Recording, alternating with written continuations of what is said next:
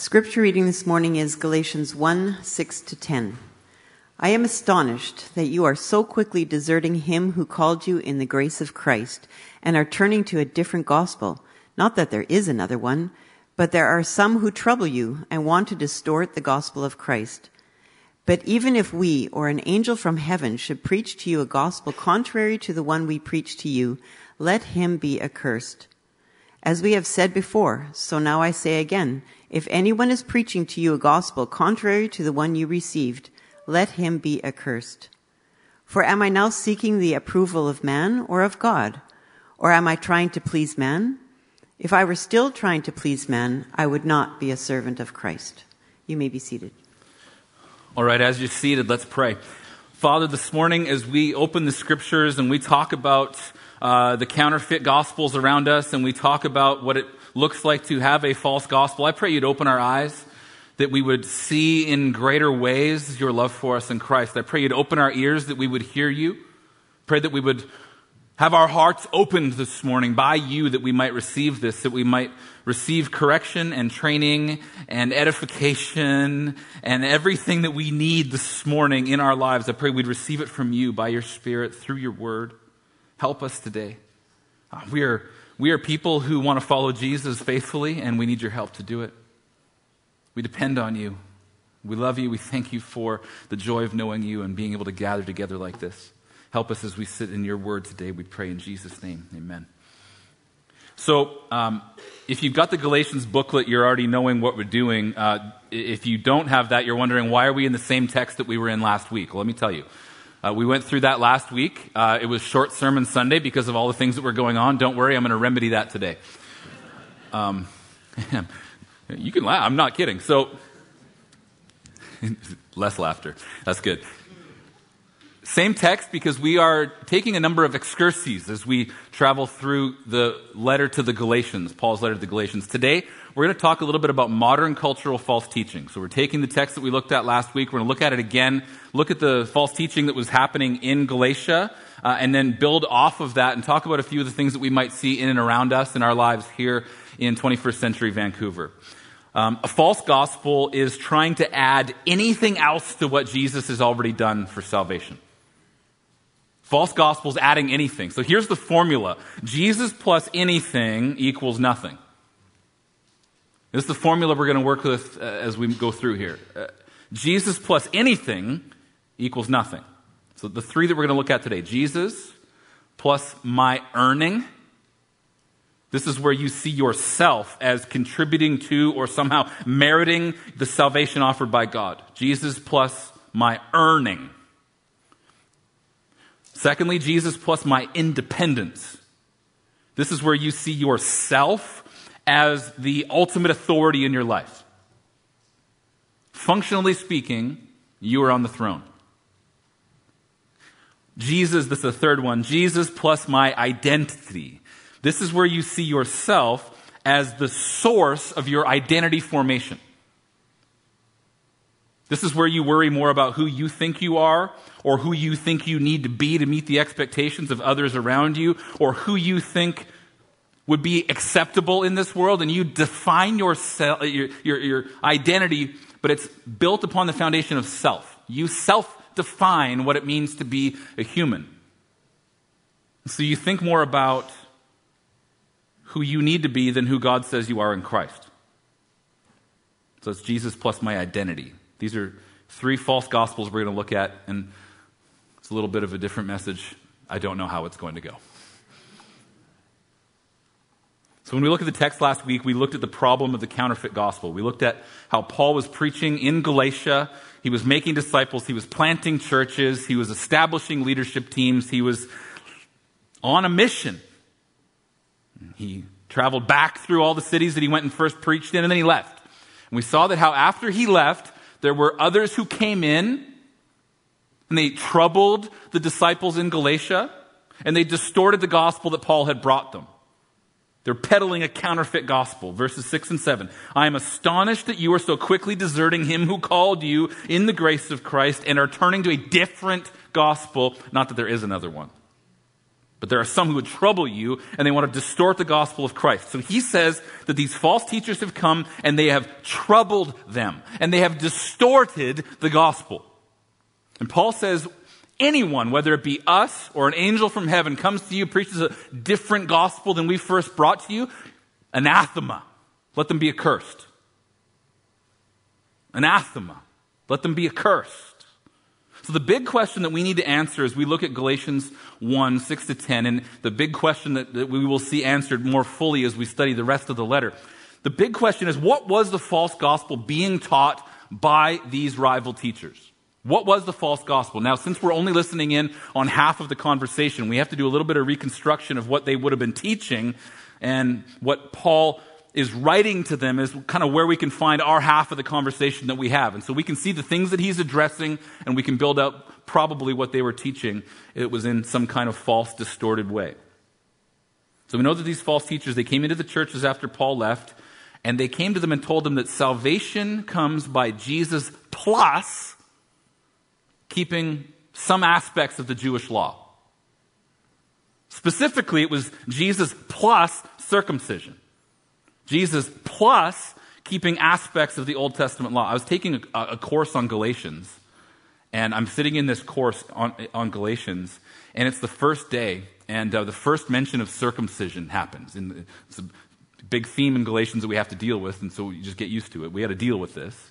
And this guy kind of puts his hand up, and the professor says yes, and he says, will we be talking more about circumcision? And I was like, you're so eager to talk about this. Like, obviously the guy has not had to preach circumcision texts all the time. This is something that I want to assign to Jake every time there's a text that comes up and it deals with circumcision again. But this is what was happening. Specifically, they were saying that it was Jesus plus circumcision and keeping some aspects of the Old Testament law. Here's the basic reasoning behind the false teachers. They said, if you see Jesus as Savior, and you want to be welcomed into the family of God, there are some things that you're going to need to do to get into the family, and there are some things that you are going to need to do to stay in the family.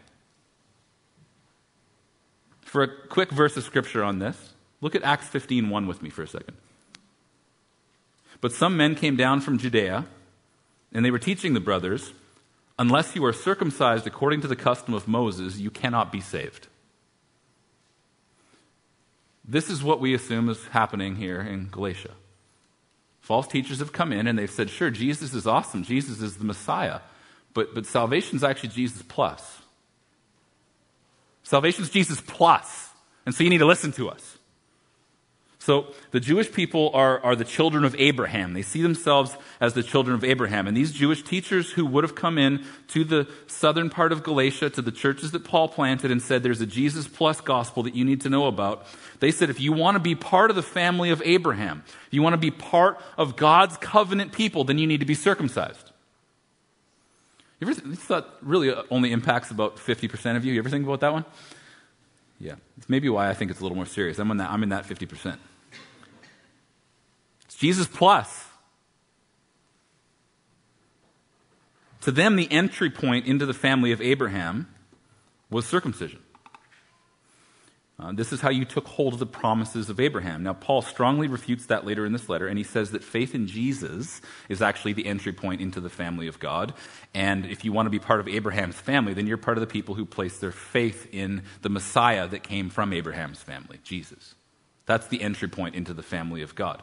And the good news of the gospel is actually how you receive the promises of God for salvation. But even in this initial practice of circumcision, they just see this as a good beginning. It's the way that you get initiated into the family. But then once you're in the family, you need to do works of the law. You need to be perfected by doing works of the law. And to that, Paul says to them, he goes, wait a second, I am a Jew.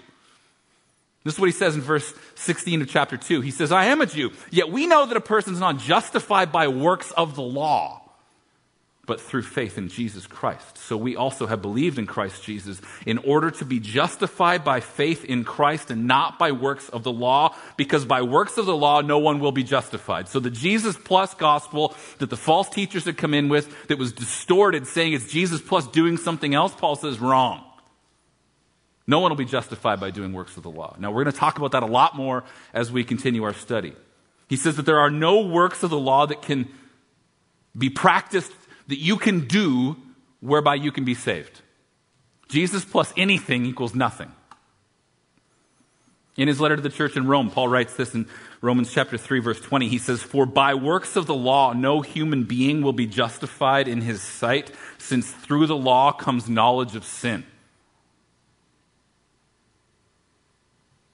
God's justifying work is accomplished for us in what Jesus has done. And when we place our faith in Jesus, it's think of it like this: the final judgment day, the day where you stand before God for your eternal destiny to be judged. It's like bringing that into the present moment when you place your faith in Jesus and being declared justified, forgiven.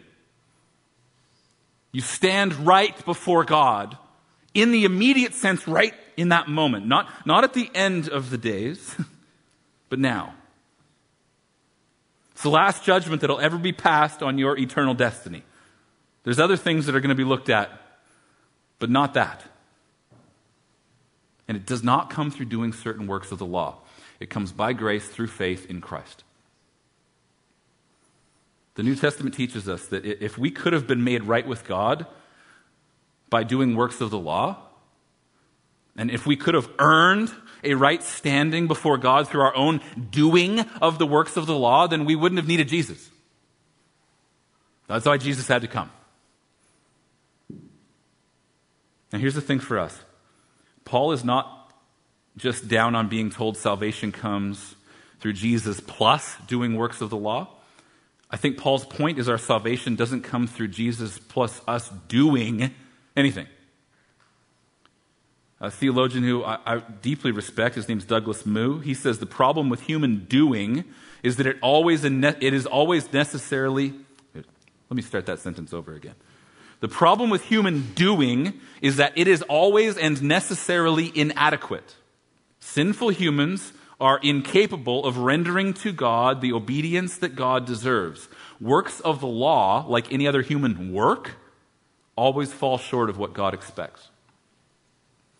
So this means that the only way for us to have a right relationship with God, and the only way to be included in His family, and the only way for us to stay in His family is to deny any merit of our own and to stop the desire to earn, turn from that, repent of that, and actually simply receive what Christ has already accomplished, and we receive that by faith. He has accomplished something in your place that you receive. We display our salvation. We show our faith by the works that we give ourselves to after, but we don't count on those works to earn a salvation. It's an important distinction of the fact that we are talking about salvation. Our salvation is never gained through Jesus plus anything. Whatever that would be. It's not Jesus plus being a good person. It's not Jesus plus doing more good works than your neighbor. Okay? It's not Jesus plus specific works of Old Testament law that keep you saved. It's not Jesus plus any kind of meritorious accomplishments on your own. It is not Jesus plus any kind of earning that you do. Our salvation is not Jesus plus anything. And Paul's writing to the Galatians to tell them that Jesus plus anything is nothing.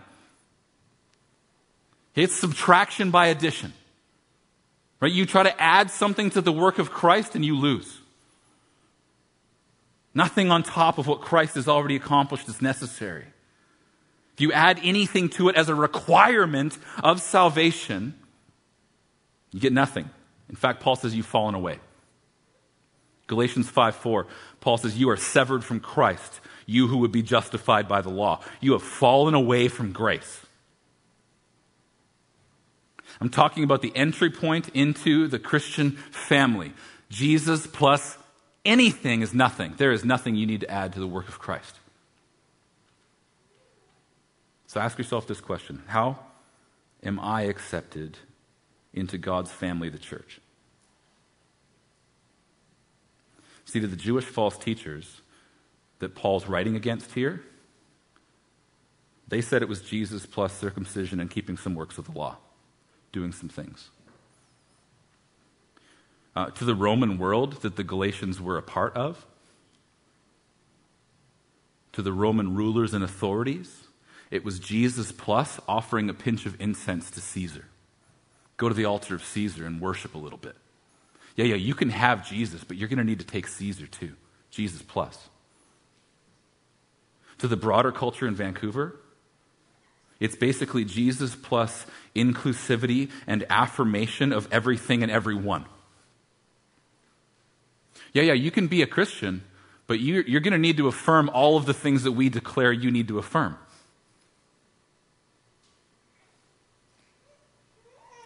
So you can have Jesus plus some beliefs that we give you, then you'll be accepted.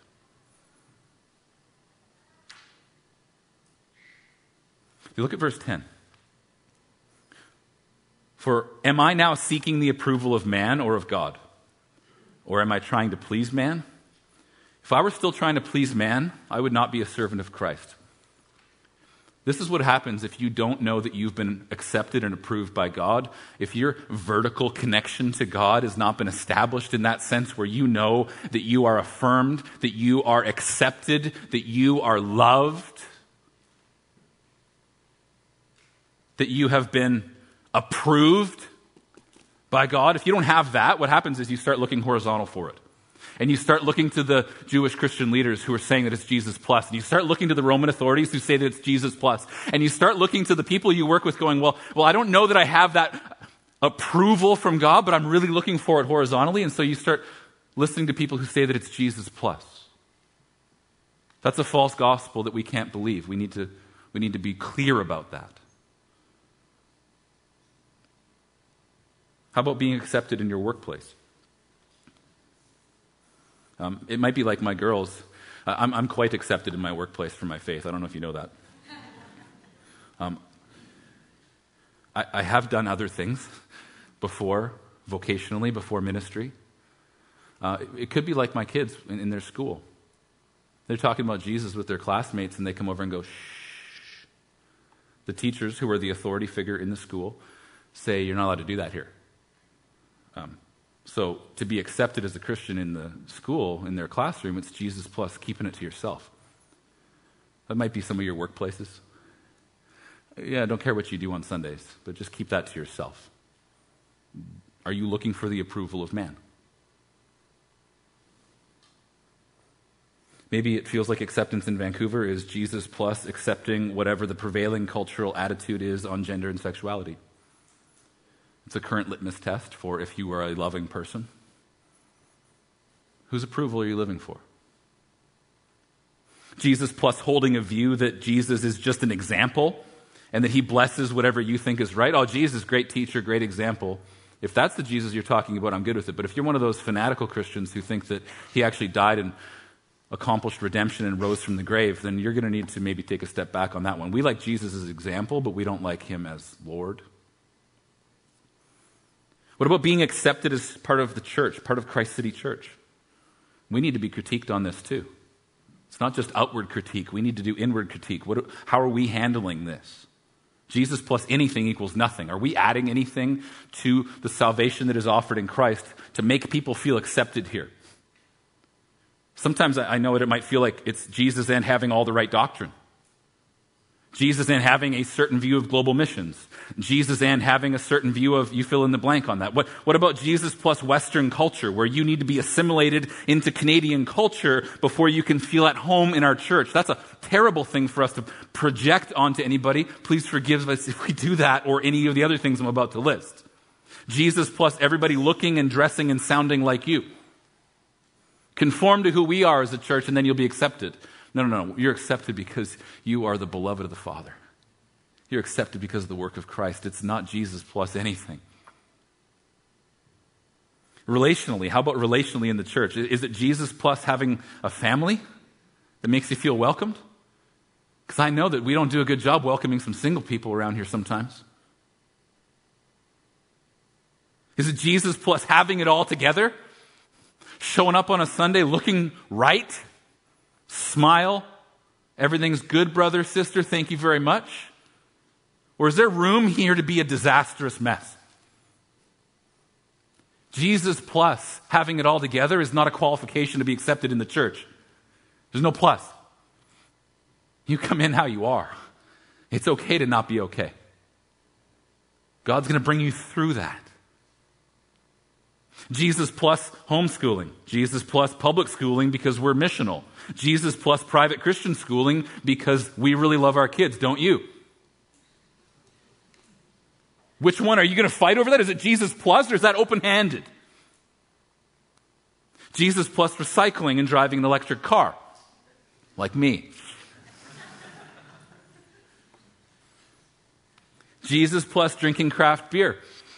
Or Jesus plus teetotaling and not drinking at all. Which one is it for you?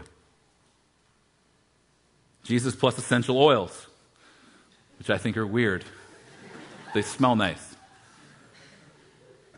Jesus plus having a nice beard and dark rimmed glasses and bluntstone boots. You know, that was, somebody came and joked with us that was a staff uniform. Okay. Well, you don't need to add it to be accepted here. Well, if we're honest, these are all things that we can at times project as a local church, as a group of believers. Here's the thing. I hope something on that list offended you. It's my hope. I think Jesus is an equal opportunity offender, and so I'm trying to offend all of you, not some of you. Anything you add to Jesus, any plus that you put after Jesus, it is offensive to what he's done. It's offensive to who he is. Jesus is an equal opportunity offender, and if you have not been offended by the exclusivity of Christ for salvation lately, if it seems like Jesus always agrees with your social agenda, if it seems like Jesus always affirms your lifestyle choices, if it seems like Jesus is always in agreement with your political ideologies, you have probably domesticated Jesus in some way.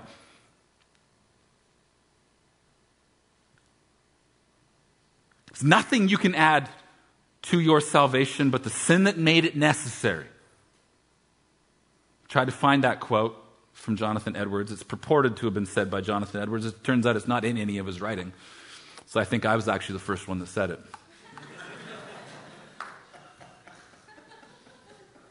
Probably. Jesus plus anything equals nothing. You got to hang on to that. Jesus plus my earning. We don't get to earn a right stand. What about Jesus plus my independence? This is where you see yourself as the ultimate authority in your life. So the question is, who is the Lord of your life?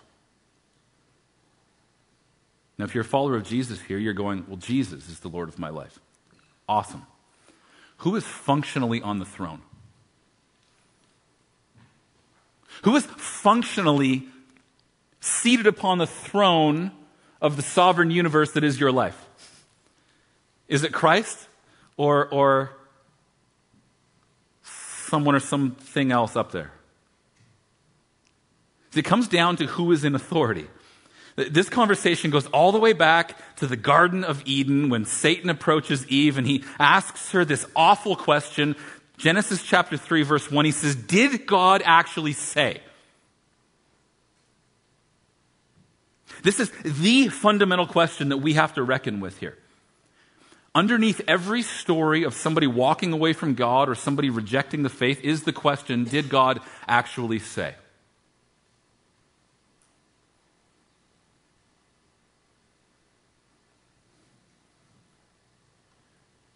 Verse 1 says, "Now the serpent was more crafty than any other beast of the field that the Lord God had made. He said to the woman, 'Did God actually say, you shall not eat of any tree in the garden?' And the woman said to the serpent, 'We may eat of the fruit of the trees in the garden, but God said, you shall not eat of the fruit of the tree that is in the midst of the garden, neither shall you touch it lest you die.' But the serpent said to the woman, 'You will not surely die, for God knows that when you eat of it, your eyes will be opened, and you will be like God, knowing good and evil.' So when the woman saw that the tree was good for food, and that it was a delight to the eyes, and that the tree was to be desired to make one wise, she took of its fruit and ate, and she also gave some to her husband who was with her, and he ate it."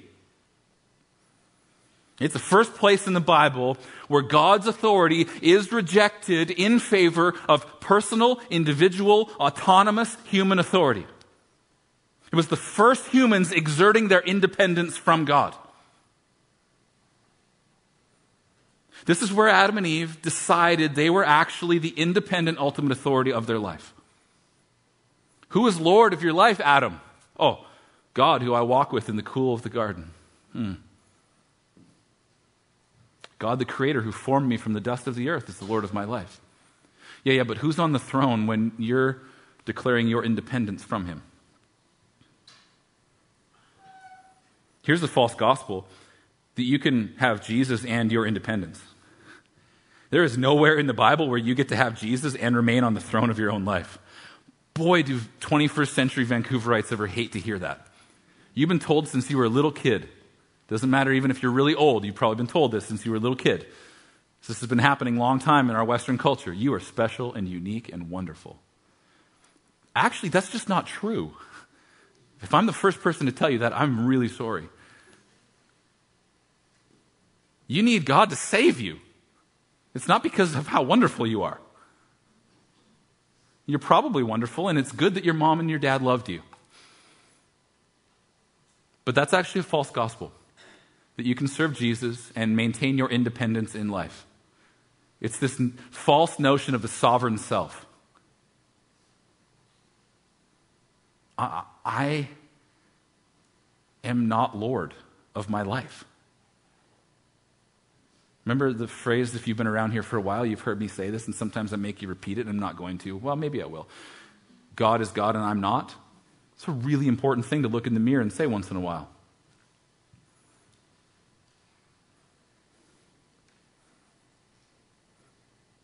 There's two ways that I think this works itself out in our world today. There's lots more. I'm going to give you two. One in the broader culture of our city, and then one here in the church.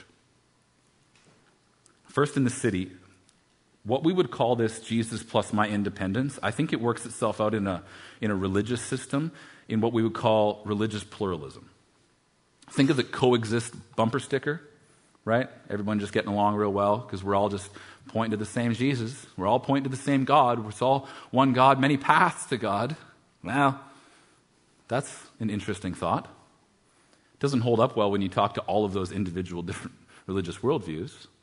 There's actually a spiritual center on Oak Street that has really leaned into this. They're called Unity of Vancouver. I'd love to see Jesus just break in there and save some people, because this is a bunch of false gospel nonsense. Here's what it's. Their logo is basically it's the Islamic star and crescent. It's the yin and yang of Chinese or Eastern philosophy. It's an image of Buddha. It's the Star of David. It's a Hindu symbol, Om. It's the Khanda of Sikhism, and it's a local native spiritual symbol and a cross. And their motto is one God, many paths. So this is religious pluralism. Now, I know I'm talking about Jesus plus my independence, and here's why.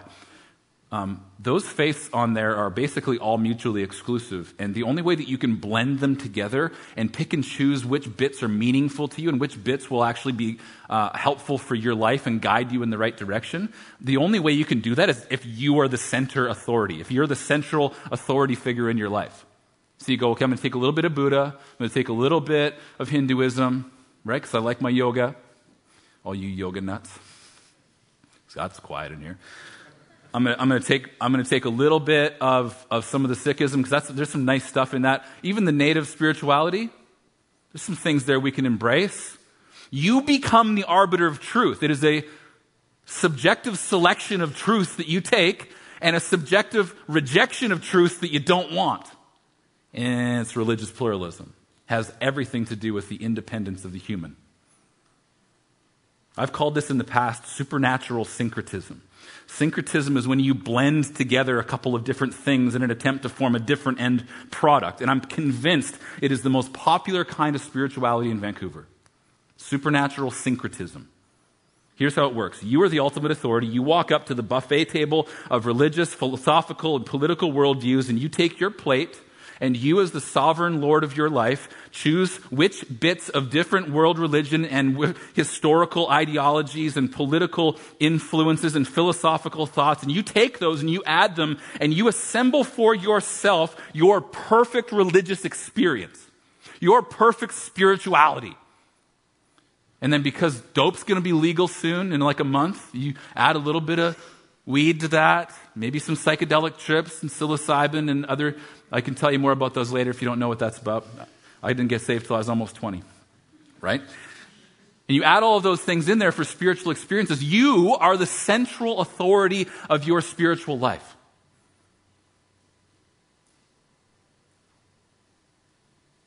You as the independent authority decide what you will receive and what you will reject. It's a belief in God that rejects the claims of Scripture, and it allows the individual to be the one who defines their reality. I think it is the most prevalent false gospel in the city on a larger structure level. That's the first way Jesus and independence works itself out. Here's the second. It's actually in the church. This is easy to see from front to back in the Bible. God's people tend to learn slow, just like me. Okay, you've got people who honor God with their lips, but their hearts are far from Him. And we can all be guilty of this at times. We are people who talk about the authority of God. We elevate the authority of Scripture in our lives. We want to try and live faithfully under the Scriptures, but when push comes to shove, sometimes we choose self. And that's why God has invited us to repent of our sin. Oh, that's the good news, because we're slow to learn and we desperately need an opportunity to say, oh, that was such a selfish choice. Oh, that was me clamoring for my independence in this world. This is what happens every time you hear somebody say, oh, just follow your heart. Basically what that means is I know what the Bible says, but I'm totally okay with ignoring it, and you should be too. Follow your heart. If you want to do horrible things, please don't follow your heart. But even if you just want to make decisions, following your heart's a really bad way to go about making decisions. Never give up on your dreams. Sometimes that's code for not your will, Lord, but mine be done. I grew up playing hockey and had to quit when I was 17 because I had 5 concussions, which explains a lot about me. And there's this younger guy that I was discipling, and he was a hockey player, and he had this family in the church just pumping his tires all the time about how good he was. And they're quoting like Philippians 4, was it 13? Like, you can do all things through Christ. Like he's like, I want to play in the NHL. It's my dream. I can do all things through Christ who strengthens me. I'm like, well, that's not exactly what that means. So he says, would you come watch a game and tell me how I'm doing? And I said, sure, man, I'd love to come watch a game. Now, I knew the level he was playing meant that he was not going to be in the NHL, but I went and watched his game, and after the game, I said, I think you should go to university. You're not going to be an NHL hockey player. And he was devastated. They told me I should follow my dreams, that I could do all things through Christ who strengthens me. I'm like, they lied to you. You're not good enough to play in the NHL. He's doing just great now, just so you know. He's a great young guy. He's doing fine. He's got a bunch of kids. Got like a job and everything. It's great. Just follow your dreams. That's code for my will, not yours. It can be. These things fall into the category of self-actualization. How about this? Anything is permissible as long as it's not hurting anyone else. How about God just wants you to be comfortable? I don't know if you'd square that away with Jesus on the cross. God just wants you to be free of suffering. I don't know if you can square that away with the entire Old Testament, New Testament, and history of the church. How about God just wants you to be happy? So do whatever you want. Well, God does want you to be happy, but He wants you to be happy in Him, which is an ultimate happiness, not happy in yourself, which is probably going to lead to death. Told you it'd be a different kind of sermon. This stuff's great on greeting cards and coffee mugs and stuff like that. That stuff sells a lot of swag in that way. Underneath it is the devious sin of elevating yourself over God. Greg Bonson said, to become a Christian, one submits to the lordship of Christ. He renounces autonomy or independence and comes under the authority of God's Son. Jesus plus my independence is a false gospel. What about the third one? Jesus plus my identity. This is the one where you see yourself as the source of your identity formation. This is the individual as self-defining. You define what it means to be human. This is when you worry more about who you think you need to be than who God says you are in Christ. Søren Kierkegaard is a dead Danish philosopher. This is what he said. He said, where am I? Who am I? How did I come to be here? What is this thing called the world? How did I come into the world? Why was I not consulted? And if I'm compelled to take part in it, where's the director? I want to meet him. We all fight and wrestle with who am I kind of questions. Who are we? If I wanted to say it in a different way, though, rather than saying, who am I could say, what defines me? What defines me? We live in a really free society in that way where we are free more than ever to define ourself. Like I went to the grade 8 orientation at my daughter's high school, and that is the message.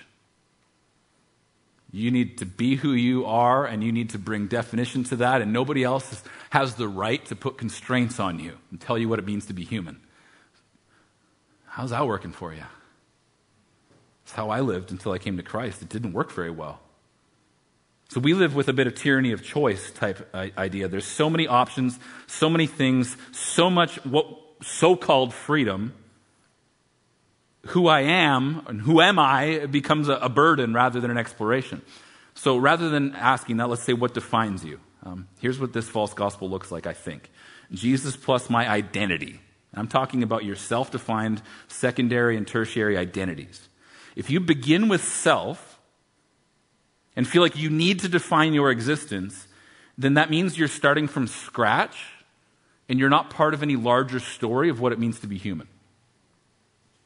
So you're rejecting that meta-narrative of what it means to be a follower of Jesus, what it means to be in the family of God. You're rejecting the creation narrative that's going to draw you into seeing what it means to be human, as defined by God in the Scriptures. So if you reject all stories that have come before you and you say, I and I alone have to bring definition to what it means to be human, you're the definer of truth, and the self is the center. This is, again, I think a prevalent false teaching, false gospel in our generation and in our city. It can come into the church where you say, I have Jesus, but I define everything else about me. And if that's the case, then what ends up happening is you as an individual define what your ideal heaven looks like, what your functional heaven looks like, and then you need to find a functional Savior to get you there. So here's how it works. If you're really wrapped up in your job title, your financial success, your vocational success, if you're really wrapped up in materialistic pursuits, and you really, really care, like the kind of house that you have, the kind of car that you drive, and that becomes a functional heaven. Like one day when I get a fill in the blank, I will be happy. Right? If you say that, like one day when I drive a blank, I'll be happy. That blank becomes your functional Savior to get you to your functional heaven. That's a self-identity thing that we do. So we define what would be heavenly, and then we find a Savior to get us there. The question I think that we can ask ourselves, what are we willing to sacrifice for? That's probably a functional heaven, a self-defining reality for us. I'm willing to sacrifice for certain things. What if your identity is in your physical beauty? What if your identity is not just in your physical beauty, but the attention that you get from the opposite sex? When I get their attention, I will feel fulfilled. Well, what are you willing to do to get their attention? Will you change the way you dress? Will you dress in a more provocative way to get the attention that you need to have your identity fulfilled? Will you take steroids to get the kind of muscles that you need to gain the attention from the opposite sex so that you can feel like you've achieved something and arrived? Is it something you give yourself to? So it's Jesus plus being attractive and getting noticed. How about this one? This is happening here in the church. When your secondary identity is being a faithful follower of Jesus. Now, nobody's going to disagree with that as a great thing. Here's what I mean. It could mean that you've got a Jesus plus identity when the plus is based on your performance as a Christian. So if you stay on top of your Bible reading plan and you spend a certain amount of minutes a day reading the scriptures and in prayer, and you volunteer extraordinaire, and you're generous with your resources and your time and everything that you have, and you check all of those things off and you go, I am good. That's dangerous. If your outer moral life conforms to what you would see patterned in Scripture as the proper moral kind of life for a Christian, and you check that box, it's Jesus plus my performance. So it's the bad things you don't do, right, and the good things that you do. What ends up happening is you subtly shift your confidence off of Jesus to save you, and you shift your confidence onto the performance that you bring to it. That's a Jesus plus identity that Christians need to be aware of. All of those things are good. You should do all of those things. But not so that you can feel secure in God's love. If you've got a Jesus plus identity, these are absolutely essential, self-defining realities. Here's what ends up happening. You start to serve that thing rather than serving God. These secondary identity features, they can actually take over. And here's one way that you can look for them in your life. This is what Tim Keller said. He said, they are anything so central and essential to your life that should you lose it, your life would feel hardly worth living.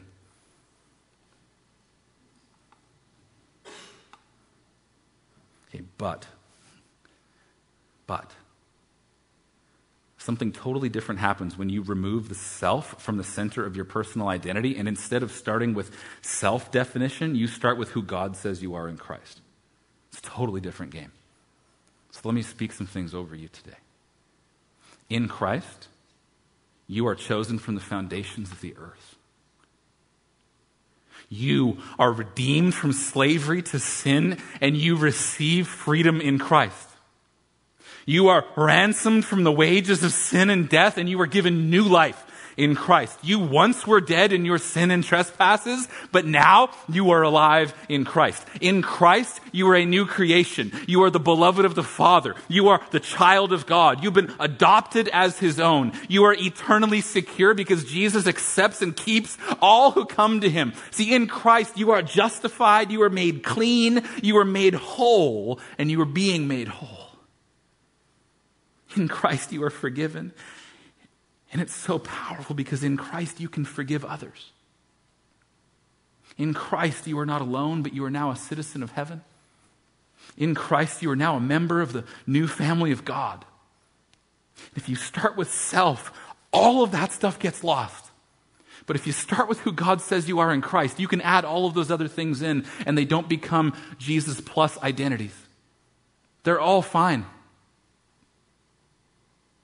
But you don't look to them as an ultimate source of defining who you are. Tim Keller said again, to quote him, the point of the book of Galatians is you think you know the gospel and you don't. You think you apply the gospel and you don't. You think you understand the gospel and have worked it into your heart, but you don't. It's Tim Keller as a buzzkill. Oh, but it's Tim Keller with some truth. Just when you think you've achieved full knowledge of the gospel, God will reveal to you that you don't have it. Jesus plus my earning. This sees the self as earner of salvation. Jesus plus my independence sees the self as the ultimate functional authority. Jesus plus my identity is the individual as self-defining. But Christ City, we've got better news than that. All three of the Jesus plus descriptors, they have this thing in common, and it's the sense that the self is center. It's the thread that runs all the way through all of them. Every person has a throne in their life, and for Christians, that's where Jesus sits. But every false gospel, what it does is it dethrones Jesus, and it enthrones someone else or something else.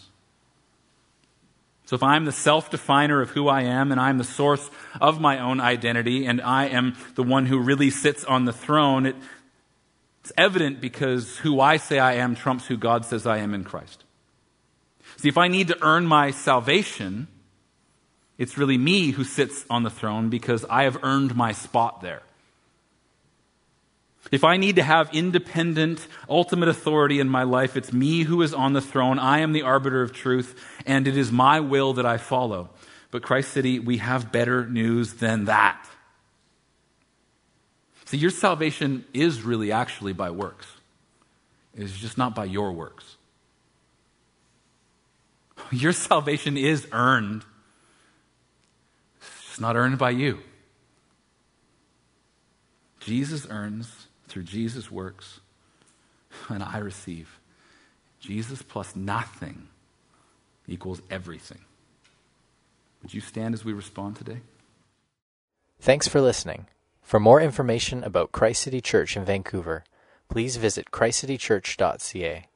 We invite you to join us in praying that God's kingdom would come in Vancouver as it is in heaven.